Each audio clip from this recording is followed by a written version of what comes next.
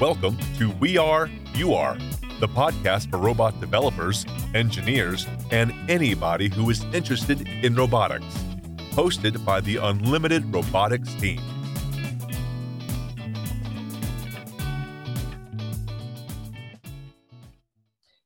Hello, ladies. Hello, gentlemen. Thank you very much for joining us for another episode of We Are, You Are, the podcast for robot developers, makers, and anyone who is interested in robotics.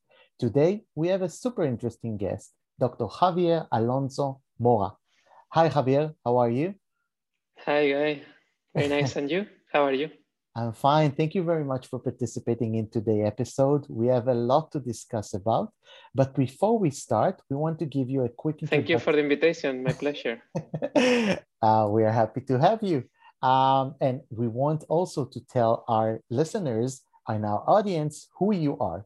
So Dr. Javier Alonso Mora is an associate professor at the Cognitive Robotics Department of Delft University of Technology, where he leads the Autonomous Multi-Robots Laboratory. His main research interest is in navigation, motion planning, and control of autonomous mobile robots, with a special emphasis on multi-robot systems, on-demand transportations, and robots that interact with other robots and humans in a dynamic and uncertain environments. He has published over 60 papers in premier venues, and his work has appeared in major media outlets. He is the recipient of multiple prizes and grants, including the ICRA Best Paper Award on Multi-Robot Systems. We told you he is a very, very interesting. So Javier, let's start with the first question with your permission. I want to focus our discussion currently on navigation, motion, planning, and other elements that are related to this topic. So if you can give us a glimpse on why do we even need methods for navigation? Yeah, so navigation, for those that might not be so familiar with it, it relates to how an autonomous robot, it perceives its environment. And by autonomous robot, it could be a self-driving car or a drone. So there are different types of robots. There are also warehouse robots. So there are many different types of robots. What all these robots have in common is that they need to perceive their environment. So they have sensors, and with those sensors, they perceive the environment. Those sensors can be cameras, LiDAR, different types of sensors. Then those robots, they process the information. They build models of the environment with obstacles and so on. And then they need to reason. They have to move in that environment. They need to achieve a task. So for instance, a self-driving car needs to move through the streets. It needs to avoid pedestrians. It needs to avoid other cars. It needs to make safely the turns and so on and so forth. So navigation, it goes from the perception of the environment to the actions of the robot. So navigation is thus it's very important. It's one of the pieces of having autonomous robots in the world. Okay, thank you. Regarding navigation, in Israel, we have a big company named Waze that was sold to Google, and this is a navigation software. Now, my question to you is obviously with robots, we are dealing with hardware as well. So what kind of hardware is required in order to help us with different methods of navigation and planning? Yeah, so here maybe I wanted to clarify one thing. So maybe there are two definitions of navigation. So one is the one that we are used with methods like Waze, and their navigation, it means finding a route. So given the map, given the traffic, finding a route that you can then follow with your car, and they can account for traffic and other things in Waze. For a robot, there is the next step as well that it also goes into navigation. So what a human does when driving the car, a robot also needs to do that. And that is also part of the navigation. So it's going from the map, the perception, to the routes, that's what Waze does, to the motion plan of the robot and executing it. That's what the human will do based on the information from Waze. So I just wanted to clarify that in navigation for a robot is more than what Waze does. It's what Waze does plus what the human will do with the information that Waze gives. Now you ask about sensors. So I think there are different types of sensors. So we need sensors on the robot to perceive the environment. Those are cameras, LiDAR, radar, those are different types of sensors that the robot can use to detect obstacles, build a map, etc. Then we also need the sensors for how the robot is moving. So like internal measurement units, so IMUs. And those can be fused then with the information that comes from the other sensors. One could also use GPS. So GPS is very powerful because it gives you global positioning, but on the other hand, it's not very precise. So that's why we still need cameras, LiDAR, IMUs, and so on. So those are sensors. All that needs to connect to processor units. So like GPUs, CPUs, all that kind of processing power that then will do something with the data and control the robot. And thank you very much for the detailed answer.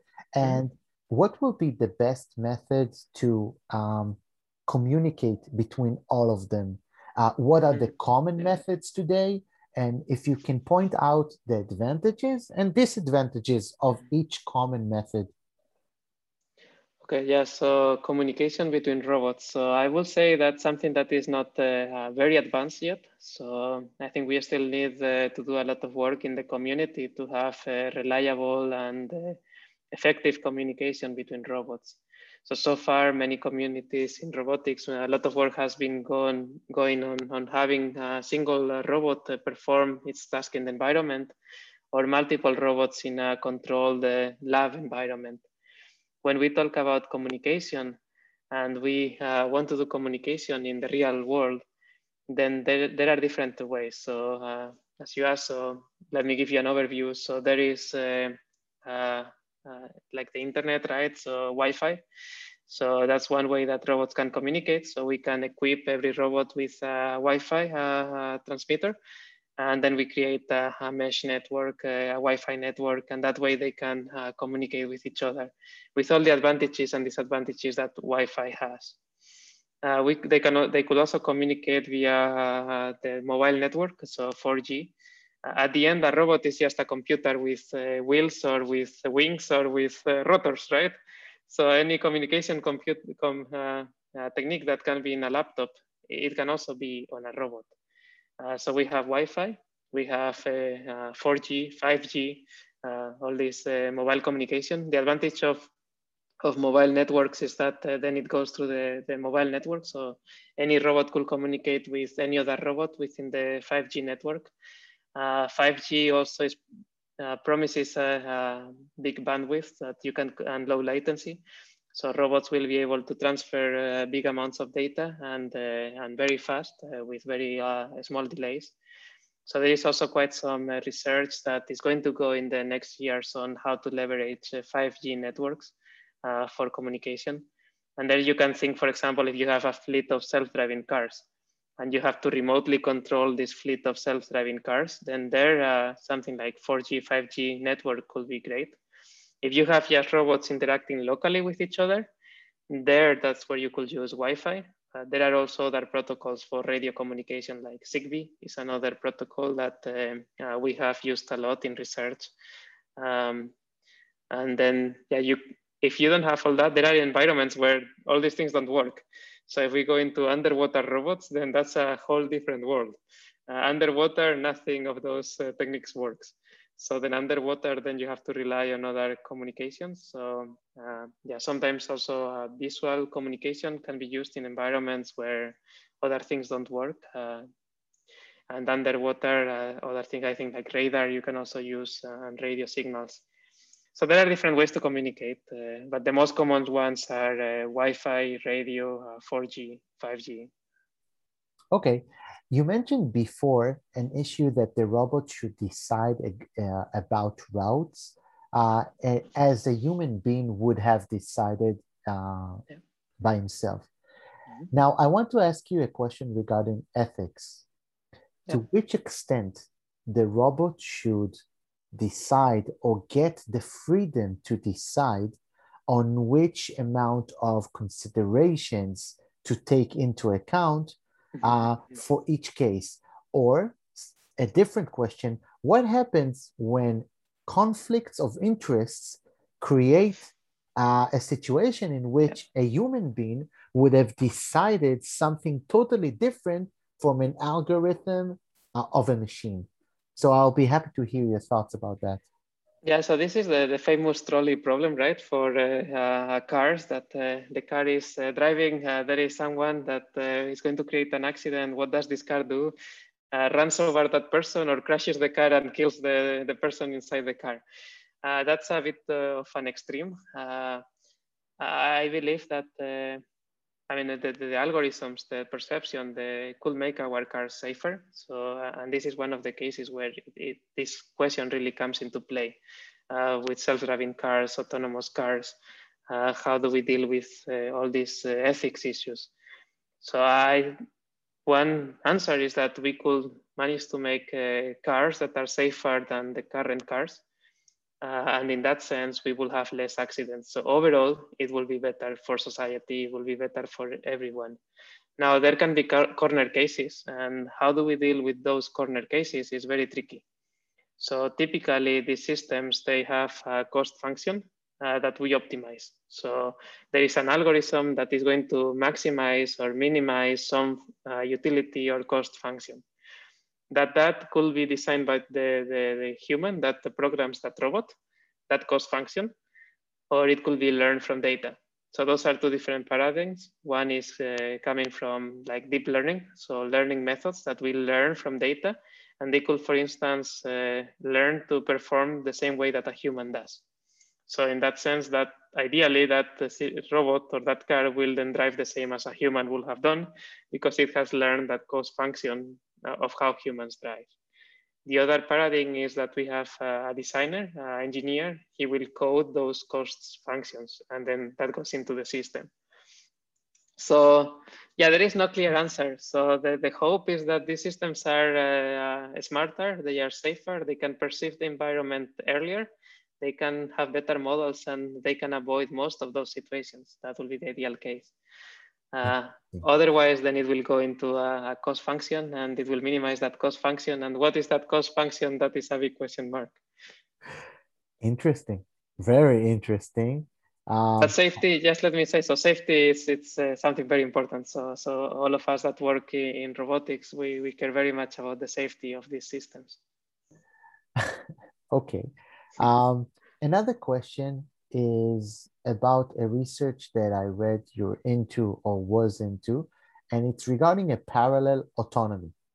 Mm-hmm. So I'm trying to understand, first of all, what exactly does it mean, if you can explain this concept, mm-hmm. and how can it be implemented into the day-to-day activity of a robot mm-hmm. developer? Yeah, so parallel autonomy was a concept that it's somewhere in between having a self-driving car or you driving your own car.